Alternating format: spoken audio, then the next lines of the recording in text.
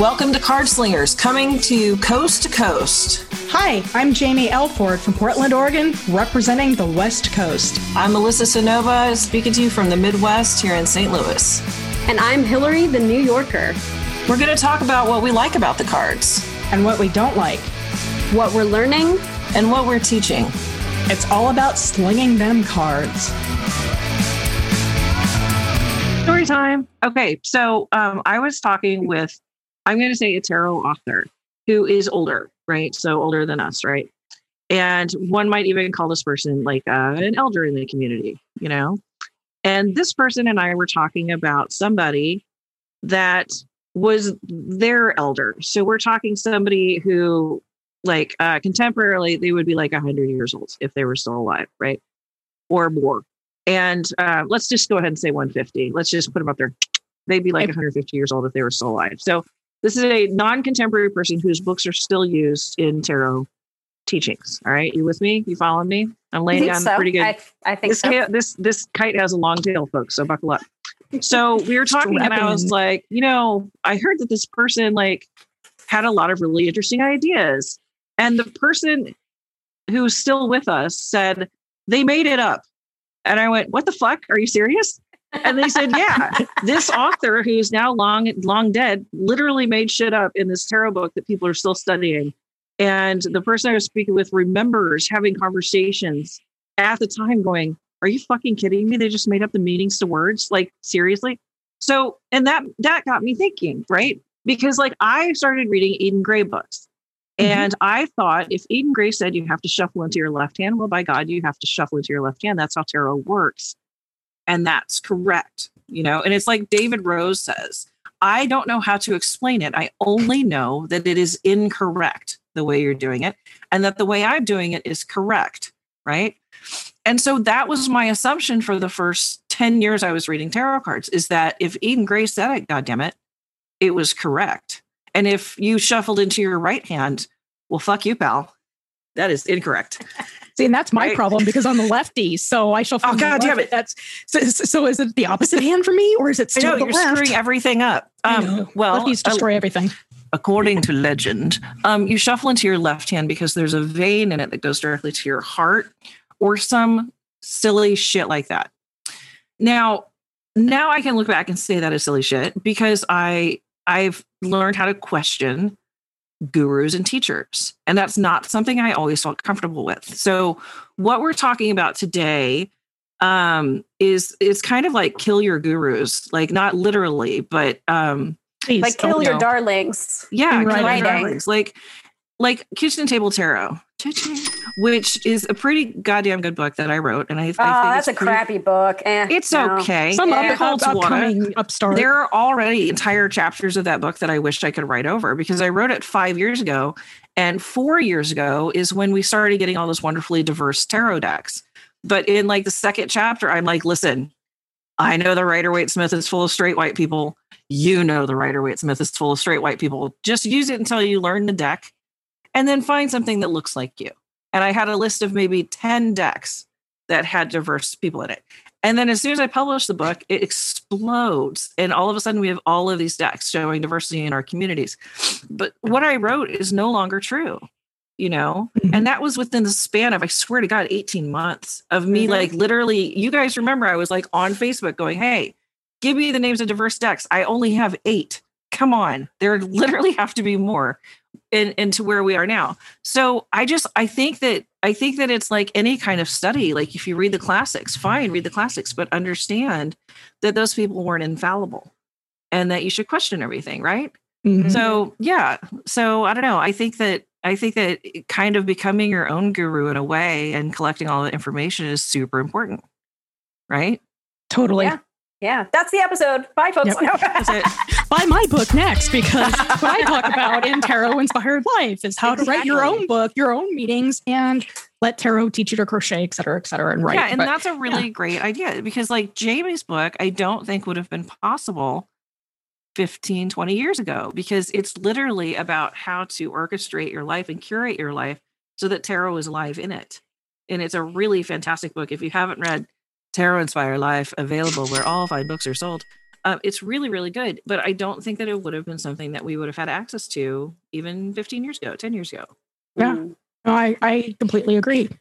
Yeah. I mean, there's like almost this guru gatekeeping conversation that kind of goes hand in hand here, where it's just like, who says that this is the right way and the only way to do this, and so it can get very tricky because the name of this episode is probably going to be I'm Not Your Guru, or like trust no bitch, I don't know. Feeding from the power tit. Feeding from the power teat. I don't know. Can we just decide as a group never to have the word teat in our podcast titles? I think that's okay. Titty balls. Jesus Christ, Hillary. Feeding from the power titty ball. Tatao.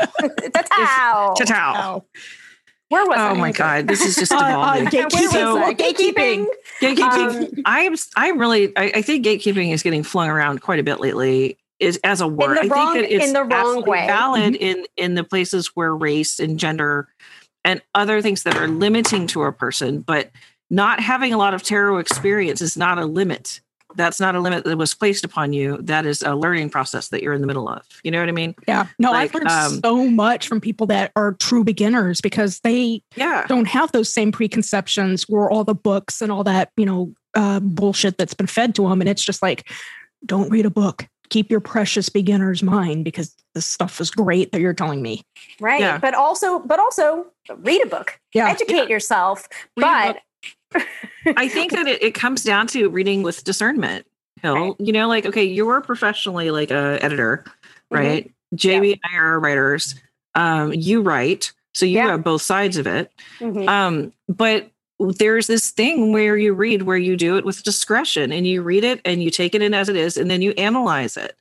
And I think that step gets missed a lot with people just, what's the word I'm looking for? Just kind of parroting back what others have said without really considering whether does that need to be repeated? Do you need to get into lockstep with that person? Rote learning. Rote learning. Rote learning is what I think you're thinking of. Yeah, it's not. I think memorization has its place, and that place is the 4th grade when we're talking about states and their capitals. Or multiplication tables. Which I still know, by the way. I still know all the state capitals. You could quiz me, and I totally would get it. No, thank you. No, thank you. No, thank you. Wow, we're not that boring. Oh, I was just going to say that's for the other podcast that you do, right? Yeah, exactly. Exactly. But I really want new tarot readers. Like, I love new tarot readers. I wrote a book for you guys. You know what I'm saying? Like, but I want you to read what I write with discernment. And when it doesn't make sense anymore, I want you to forget it and find something that does. Right. And I think positioning oneself, I said it, I'm fancy. I think when you position yourself in a place of the answer, all that does is give me more questions. How did you become the answer?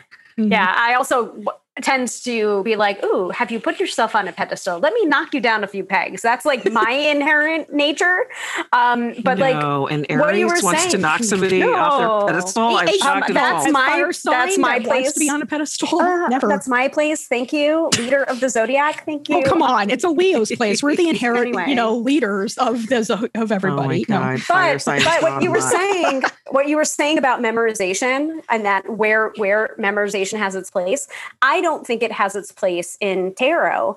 And when I have taught tarot to my students, that's one of the, I do a survey pretty much every year. And I ask, what are you having trouble with tarot? What do you think is the one thing that's stopping you from learning tarot or keeping up a tarot practice? And they one of the number one things they say is memorization. I don't know the cards. And it's just okay, well, but if you use this deck, you won't have to memorize the stories. You'll just learn them. Yeah.